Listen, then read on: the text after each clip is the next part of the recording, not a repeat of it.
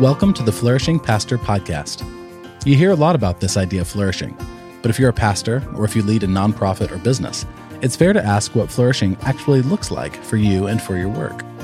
Here's the reality.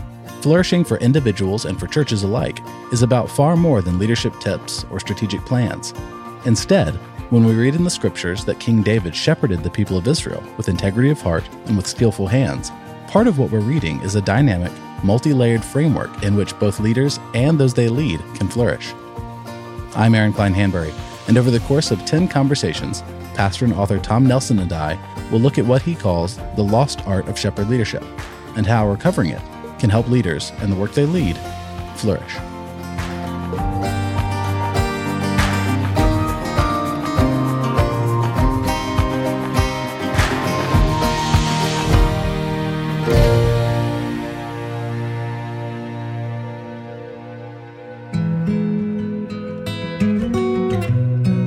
My name is Michael Roop, and I serve as the lead pastor at Creekside Community Church in Gainesville, Florida. So I'm very blessed to have been on the receiving end of a transition process into this lead pastor role that succeeded much less because of our planning, although there was a lot of that, and much more because of the humility and the care of the outgoing lead pastor. He was in that role for 12 years, and from day one, it was obvious that he was organizing his life, his spread of responsibility, and really even the staff makeup of the church in such a way that his transition out of the role would be as seamless and gentle for the church as possible. It's very daunting to look forward from where I'm at and to think through the question of what does it mean to finish well. In fact, in a lot of ways, I think I wouldn't think as much about that topic or that question as I probably should. I'm 34 years old. Lord willing, I've got decades of ministry ahead of me, many more than are behind me. And it can be tempting to sort of put my head down into the programs of the church or the visible success of the church and focus on the metrics of how many people are coming and how many new givers do we have and how many people are being baptized. And all of these are important things. But at this stage in my ministry career, Lord willing, early stage in my ministry career, it's very easy to get lost in the day-to-day, week-to-week, year-to-year efforts of the church and not give attention to the kinds of things that will not guarantee that I'll finish well, but will definitely lend themselves to a better finish.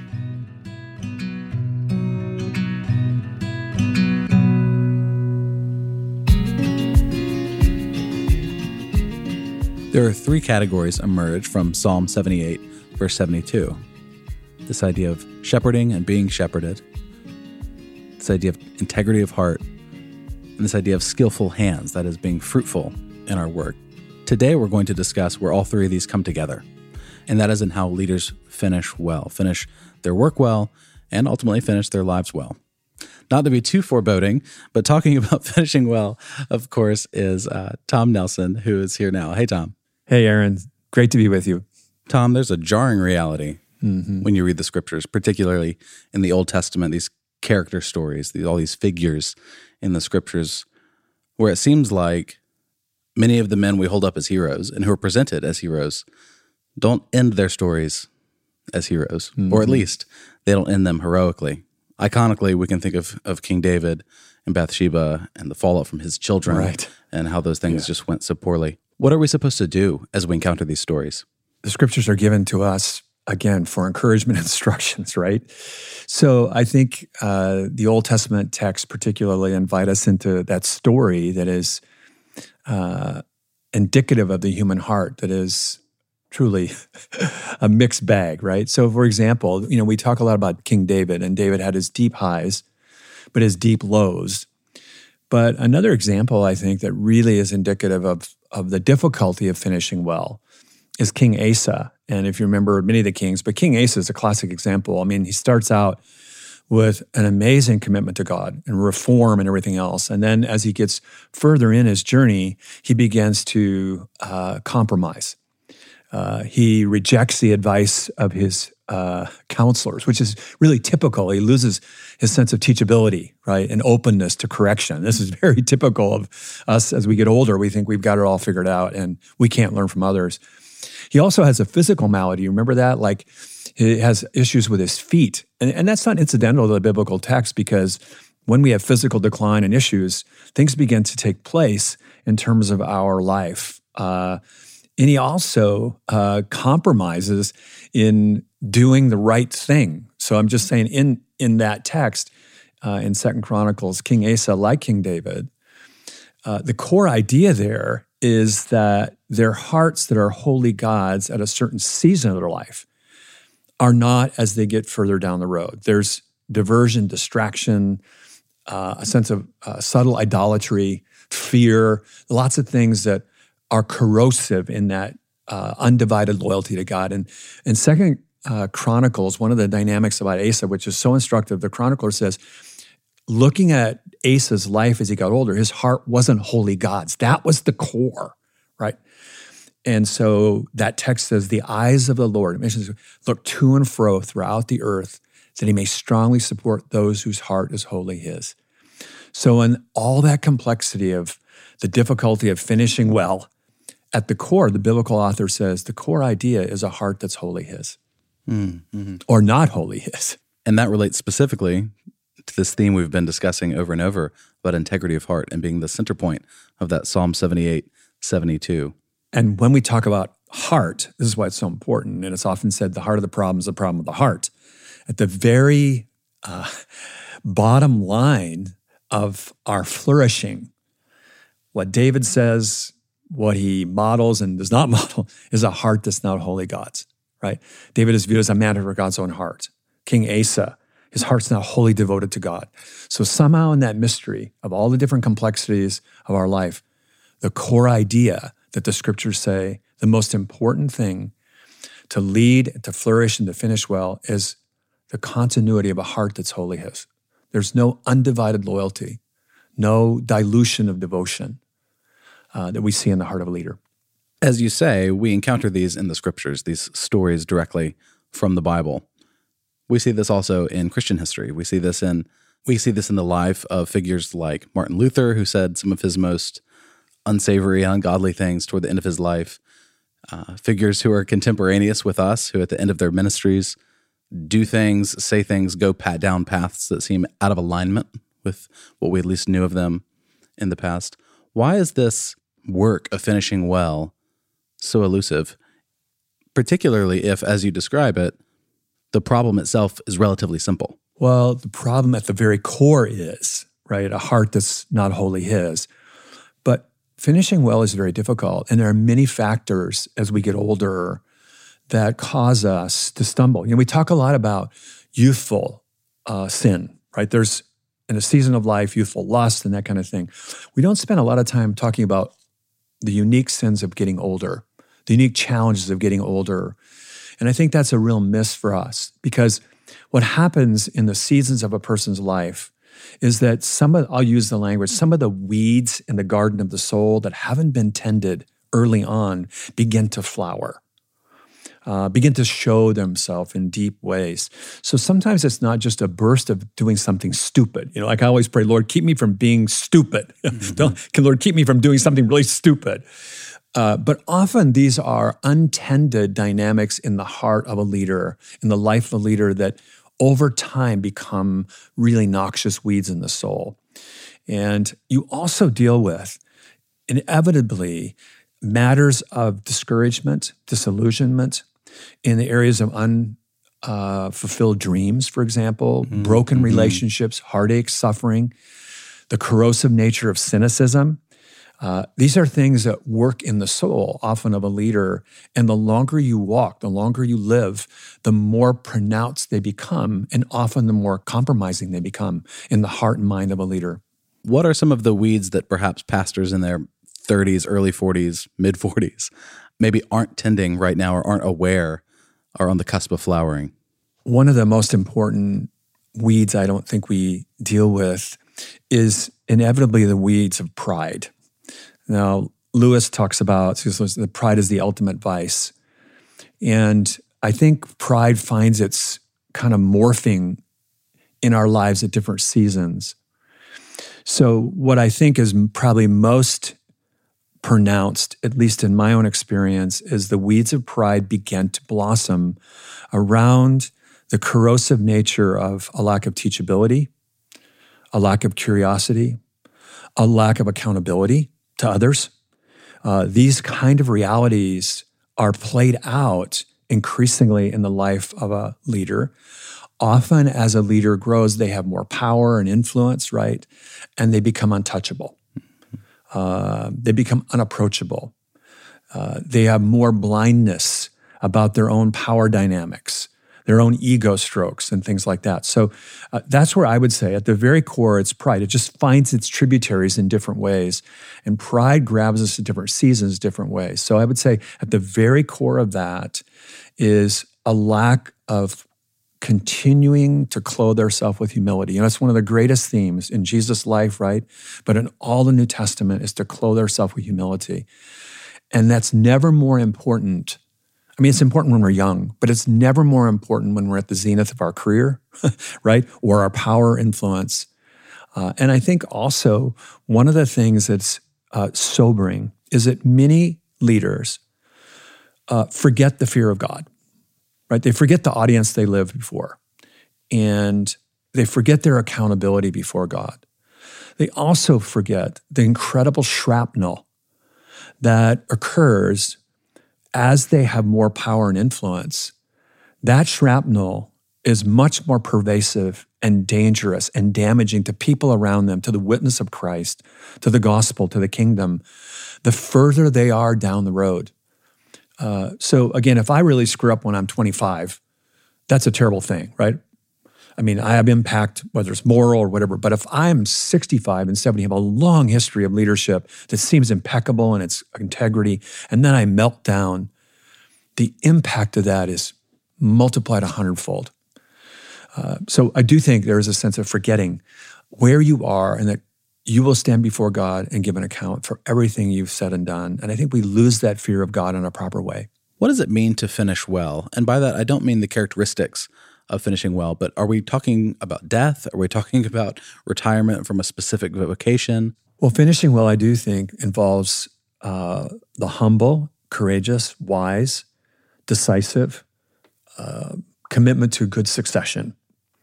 Succession is something a leader builds from the very beginning. I mean, we started Christ Community 30-some years ago. We were thinking about succession then and building a team and building a pipeline of leaders who could receive the baton from me and others.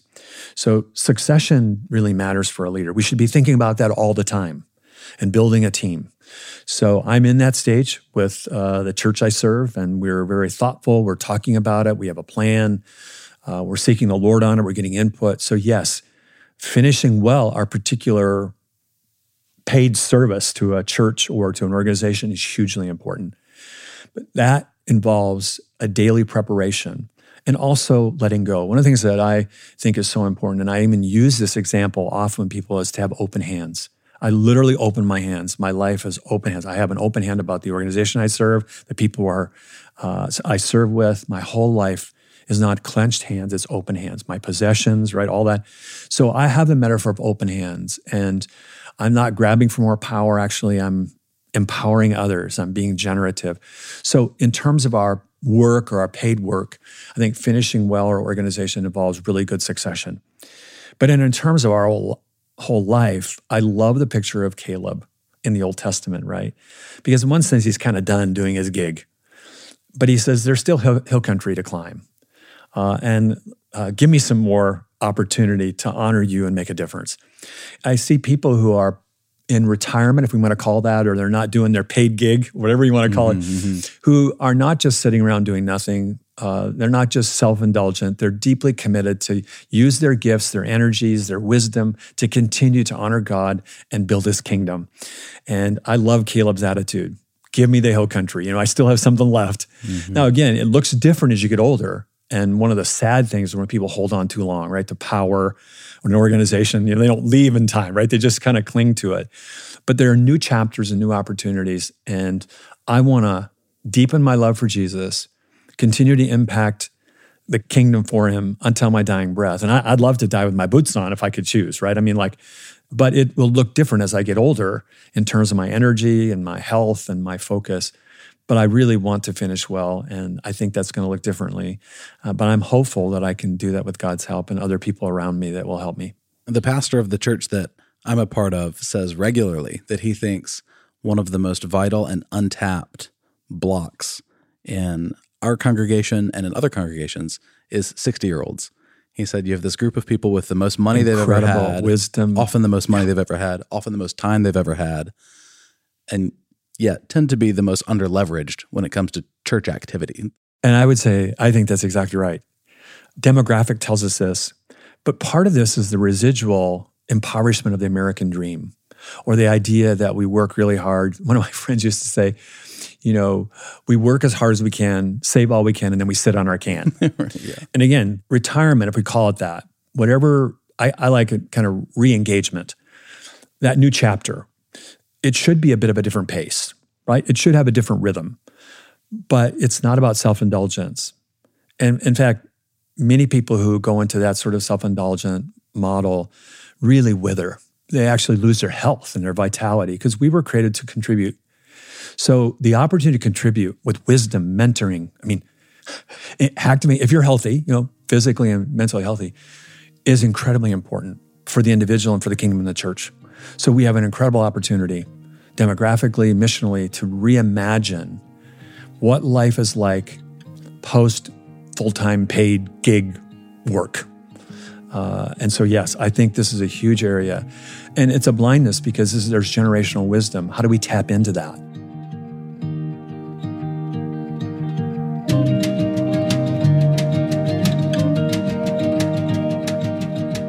Christians often report that their churches don't prepare them for the pressures, opportunities, or challenges of their daily work.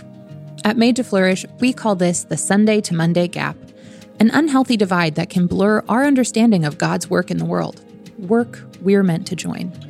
To help close that gap, we want to give you a collection of practical, theological books that we mail directly to you, completely free of charge.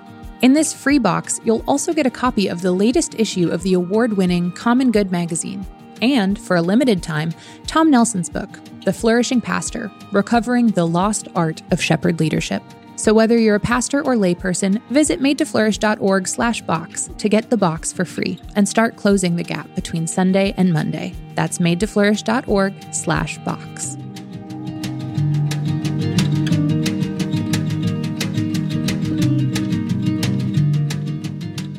There's a dynamic in our culture that has probably been a dynamic in every culture, but for whatever reason, there's a fascination right now with talking about these generational labels and characteristics and the ways in which we interact with each other. So baby boomers are always talking about Gen X, who are always talking about both boomers and then the millennials, and nobody likes Generation X, and political commentary goes there, voting statistics go there. Church leaders constantly talk about reaching this generation or that generation. And some of that, I think, is just overplayed analysis, in my opinion. But there are certain realities. There's expectations, there's dynamics that are happening, and the ways in which people who are members of certain generations interact is not always as comfortable. One of the things that happens as pastors age necessarily is their congregation is filled with people who are different from them. What is that like for you as you sort of have navigated leading churches where the majority of the membership is older than you, then they're about your peers, and then maybe you're on the older side? How does that shift your leadership? I think it is an important recognition of the diversity, generational diversity. And we talk about the goodness and challenges of all kinds of diversity. But we are shaped in powerful ways by sort of the generation in which we've come of age. And I think we can overplay it. But I also think it's instructive to understand how a generational timestamp shapes how we see the world. Let me just give one example. I work a lot with younger generational leaders because that's an intentional structure in our local church. And I have people who are older than me that I listen to and learn from, and people younger than me that I'm learning and listening to. For example, we had a conversation, classic example as a church, about racial injustice. and the importance of addressing that. And I think across the generations, there's a sense that that is important. How people understand that and the way forward sometimes is different. So when a younger generation, in my context, begins to properly critique some of the failures of our nation, what I discovered, again, is the generation above them are not immune or indifferent to proper critique. But because many of them have lost friends, like in the Vietnam conflict or on a war, or people who have given their life for the country, literally shed their blood, whether it's right or wrong or whatever, many of the older generation heard that conversation by a younger generation as disrespect or a lack of patriotism. The critique was heard differently in a different generation where they knew people on the Vietnam Wall. I mean, I have a cousin, I have friends that died in Vietnam. So generation as a boomer who went through that tumultuous time, I process that a bit differently. So I'm just saying in a multi-generational team, like at Christ Community, the church I serve, it's really valuable for all generational leaders to talk through how do we communicate this issue or this matter biblically, appropriately, and how are our generations going to hear that differently? What tone do we need to use? What dynamics? So I'm just giving one example where I see different generational dynamics, but how important it is not to be in a tunnel or tone deaf to the different generations as we communicate and lead a multi-generational congregation.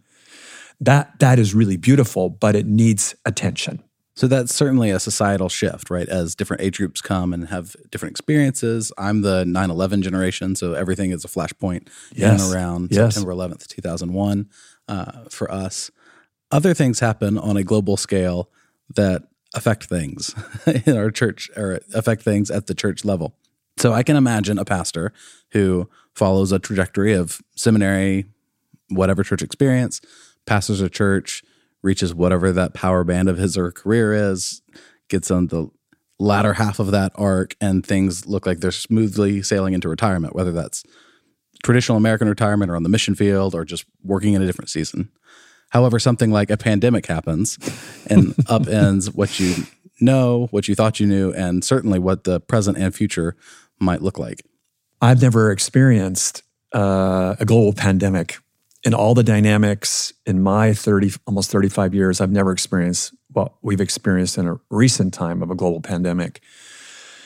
And so in any leadership context, this is true in corporate world, this is in education. I mean, all of us, especially in the early days of the pandemic, were what I would call in a massive free fall of uncertainty. I mean, we were just in places we've very rarely been. In fact, I right away went to people who are 90 years old plus and asked them, what did you learn in your past? Have you seen anything like this? Many of them hadn't, right? So I'm just saying we need to recognize wherever we are, and certainly for me as a little bit older in my work, I'm on the other side of it, that we are in a season that's unusual. And so we need to recognize what we would call, in an economic sense, a black swan. This is a very unusual reality. We've never been here before, most of us at least living. We really don't know what the future holds. And so how do we respond to that? And there are many things that we have learned in a free fall of uncertainty. Leaders every now and then face that. Some leaders never face that in their lifetime. That kind of massive uncertainty with all the implications in terms of social isolation, economic lockdowns. I mean, all this stuff is unusual. So I think what's really important for a servant leader in that context is first to recognize they're in a black swan, even though they've never been there before, that this is a very different dynamic. And then how do you navigate it? There are 3 or 4 things I think are really important in a black swan. Number one is to recognize it. You have to get a sense, hey, wow. I remember when March Madness shut down.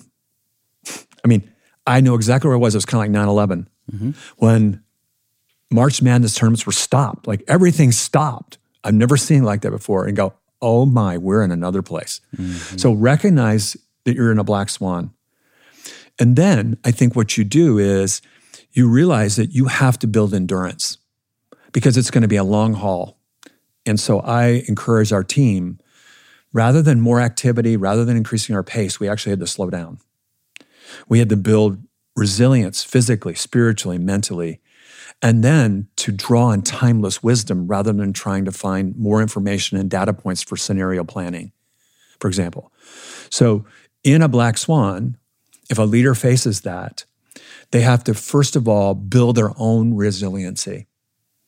And that requires self-care, the kind of sense that are going to allow you to navigate with hope, confidence, humility, and prayer, a very uncertain terrain. And that's played out in the last 3 years.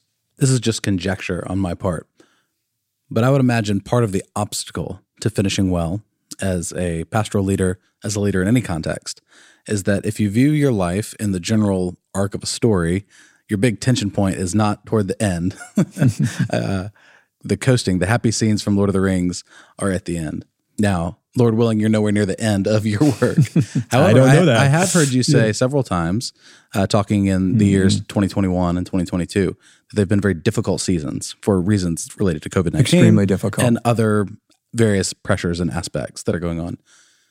How do you handle that as someone who has gone these 30 plus years of doing ministry, and what I would assume presumes that the hard part is a bit behind you? How do you interact with new, different, and increasing challenges?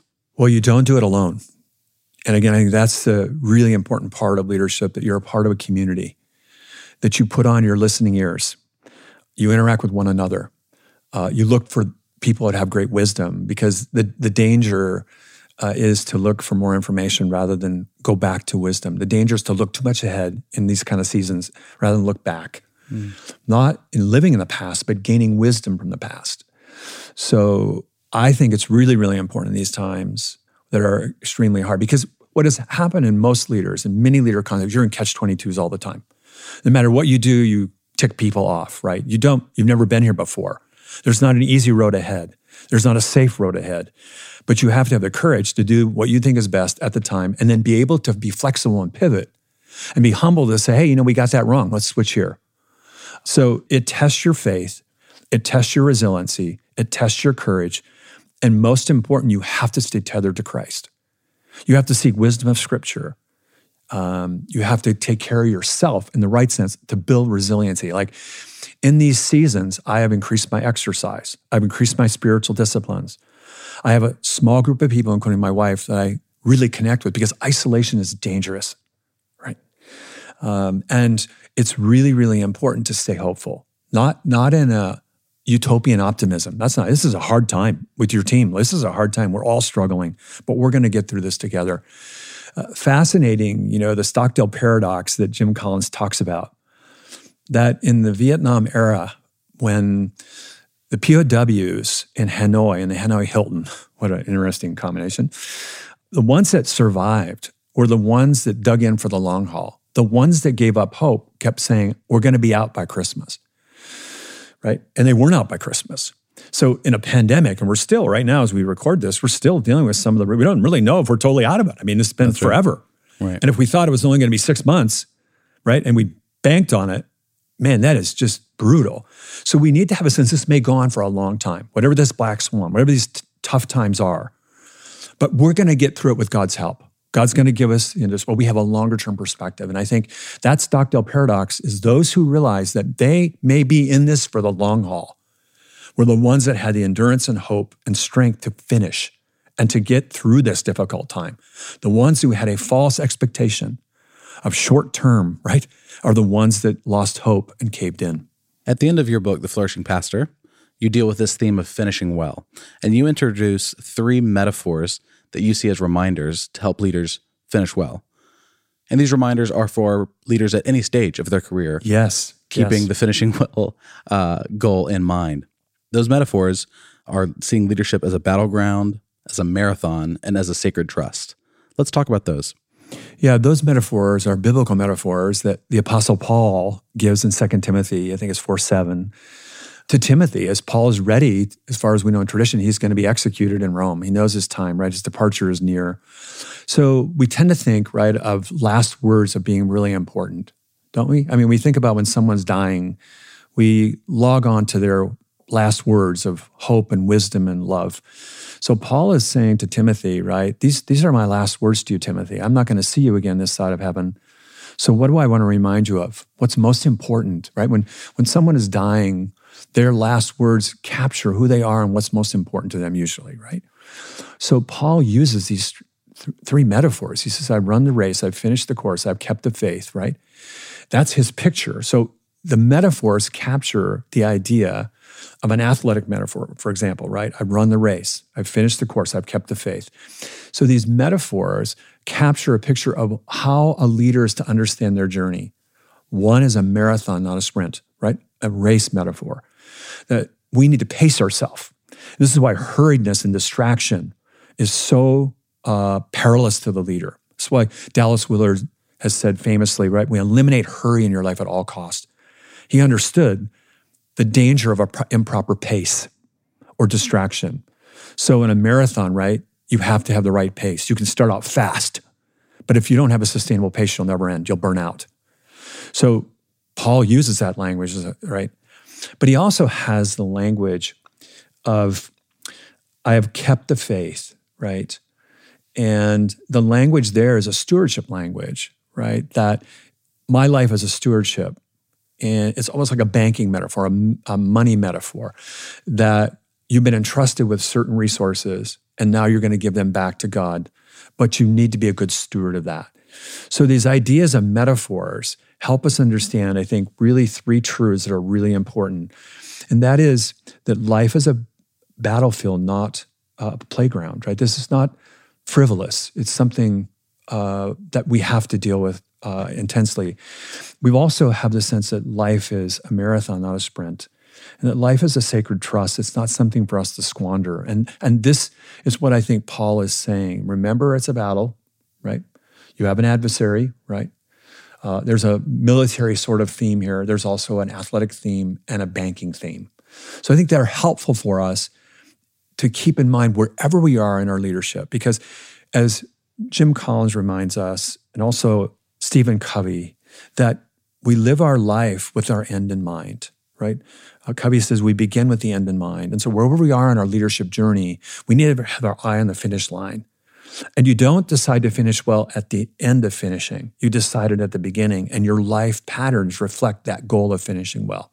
You also mention in The Flourishing Pastor, in the chapter dealing with finishing well, two other threats to finishing well, which is to say, two other things to be on guard about for those who are looking to finish well. What are those? Well, these are really more common and probably more of a threat to most of us. First of all, I use the language of restless rooftops. And I want to take that from David's life because it's so instructive. When you read the text about David's meltdown, morally, I mean, he does the unimaginable with Bathsheba. The picture, actually even the Hebrew grammar, is that he's pacing back and forth. Not only is he out of discipline of what kings did in the spring, right? That's how he's out of his rhythm and discipline. So he's bored, he's indisciplined. And as he's pacing back and forth, he sees Bathsheba. So the context where lust and other things grab him is a context of pacing back and forth out of his discipline, out of his pattern, out of his accountability, right? Out of his guardrails. And it is that space where he's incredibly vulnerable. And each of us is very vulnerable that way too. So one of the dynamics, especially as you get older, further down your leadership journey, is a restlessness. You know, we talk about dangers of a young leader, and there can be that, right? Inexperience, lust, different kind of things that can just mess him or her up. But one of the things we don't talk a lot about is the corrosive nature of restlessness, a sort of boredom, a sense of distraction, a sense of unfulfillment, a sense of loss of dreams or loss of youth, trying to recover that. We talk about midlife crises or whatever, right? Mm-hmm. This is a part of that middle-aged to older dynamic. And what I think is really important for a leader to understand, that there can be a restlessness of our soul, a boredom, a longing for the old, a rush that we feel alive. And that can lead us to the most incredibly damaging decisions that damage us, damage our leadership, and damage so many people. So we don't talk much about these kind of realities because they're more subtle. But under the waterline of a leader's life, they're often at play, and they create the greatest havoc. And you can certainly see, as we've talked a few times now about these perilous paths, the ways in which maybe visionary leadership, or certainly the Lone Ranger leader, the way these paths into other spaces that you've described as being lost feed into this. When you get to those places of untouchability where your accountability for what you're doing during the day is unquestionable. And travel, one of the dynamics, I actually did some doctoral work on this many years ago, but travel is a dynamic that has its positives and negatives. Travel itself creates a space of anonymity. And I use the language frequent travel, frequent temptation. Now, that is true when you're younger. It's not like that can't happen when you're younger. But imagine a more mature leader who's had a lot of success or influence or whatever. Often that leads to travel, more travel, right? And good motivations. But it's in that travel space when we're disconnected from our family, when we have anonymity, when that boredom, distraction, those restless rooftops are often in a hotel room. So those are black swan type events and what you've called these restless rooftops. There's a third threat that by nature is unexpected. What is that? Yeah, I love the rogue wave piece because when I was in Mendocino, California a while back, there's these signs on the beach, watch out for rogue waves. They're actually called sneaker waves. And I love that metaphor. And the idea there was the sign, watch out for these waves and don't turn your back on the ocean. It's the idea that out of the blue, ocean, the waves can be really predictable and unthreatening. And you think that's always the way it's going to be, sort of the status quo, right? You know how to handle this. You've seen it coming before. Everything's good. And completely out of the blue, this massive wave comes and knocks you over. In fact, in the ocean, it actually kills people a ton. So this picture, I think, is a picture of leadership that on a Monday morning, for example, when you walk into your office or you're on a Zoom call or whatever you're doing, you have no idea what that day is going to bring in your life. And it may be something completely you never planned for, you never expected, and you can't prepare for it. But how do you respond to it? For example, one of your great leaders comes to you and confesses their moral compromise. And you go, oh, the whole world changes, right? They have visibility in your organization. You're going to have to do all this. You care for them. They're broken, but they have to, it's that kind of thing. Something you never saw coming is a rogue wave that knocks you over and has great impact on you and the organization you serve. So rogue waves can really profoundly compromise your leadership, discourage you. And I don't think there's probably anything in my history where I've wanted to quit more when a rogue wave hit me and overwhelmed me. So we need to be prepared for those. We need to be ready for those. We need to build resiliency and depth in times when there's no rogue wave so we can handle that rogue wave, stand with humility and courage, and work through it. But often these wipe us out. Yeah, I love the proper and literal warning, but also the metaphor of don't turn your back to the ocean. You just never know when that's coming. And leaders have to realize that's their Monday world. Tom, as you think about finishing well, is there an example? Is there a leader who you look to and want to model your finishing after? There is, and there's probably a handful of them that I watch and listen to and learn. But I would say one of the greatest privileges of my life was to know Dallas Willard personally. There's few people who have impacted my life more than Dallas. And when Dallas Willard often spoke or was with a group of pastors or leaders, I loved his prayer because his prayer was, Lord, help these men to have a radiant life and a radiant death. And Dallas modeled that. In his last hours, Dallas Willard faced death with great poise and great expectation. And I love his last recorded words, those were with him. His last recorded words was, thank you. And I think that's the picture of thanking his God and having a spirit of gratitude as he entered eternity. I watched Dallas Willard up close, learned a ton from him. As any human being, Dallas was not a perfect person. But Dallas really was perhaps the most brilliant person I've ever known and the most Christ-like person I've ever known, both heart and mind. And his influence in my life and his modeling and his thought probably have encouraged me more in terms of a living person. Now, there are other people who are with the Lord now that have really modeled that as well, that I've learned from. And I'm still trusting God to finish well, whatever that is. I mean, I don't know my days, right? But that is still my goal. And I continue to realize how difficult it is, even in God's grace and empowerment, to finish well. There are many temptations and challenges and distractions as we get older, as we near the finish line. I want to cross the tape well, but it is a daily obedience. It's a daily focus in my life. Over the course of our conversations, we've been talking about Psalm 78, 72 repeatedly, and in particular, these three aspects that arise from that verse and from the larger chapter as well as it relates to David's life. And that is these aspects of shepherding, of integrity of heart, and of skillful hands, fruitfulness as you've described it. This idea of finishing well, of concluding your work, even if it means re-engaging in different work a little later, is unique in that it marries and intertwines all three of those aspects. Can you describe that dynamic? I think even in David's life, we have hints. So David had highs like Goliath, and then he has the deepest lows of Uriah and Bathsheba, right? And the consequences of that for his family. But it's interesting in the biblical text, at the end of his life, there are hints that actually he finished well. So it encourages me that his heart was back fully devoted to God, and there are actions that he takes and things he doesn't do that I think at least is a hint that he finished well. So when I'm saying I'm really encouraged by that, because David had his highs and lows. And in any leader's life, we're not gonna do this perfectly.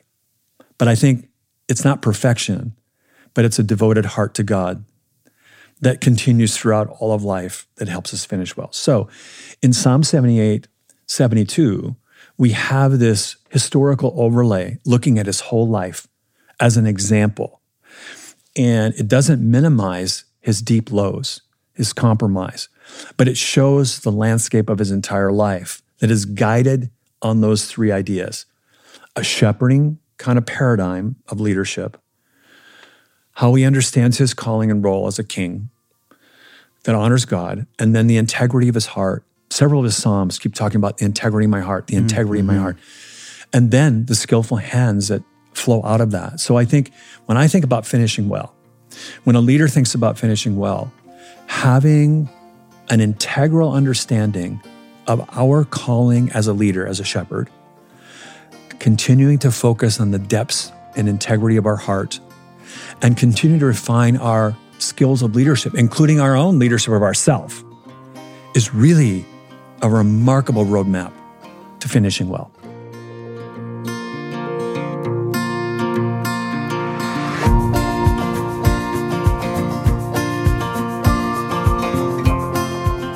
Our conversation today was shaped in large part by Tom's work in his book, The Flourishing Pastor: Recovering the Lost Art of Shepherd Leadership. You can, and I think should, get the book on Amazon, at Barnes & Noble, bookshop.org, or wherever it is you buy books. Tom is the senior pastor of Christ Community Church in Kansas City and the president of Made to Flourish, which you can learn more about at madetoflourish.org. These conversations have been made better and polished and hopefully enjoyable by our friends in Nashville at Sound On Studios.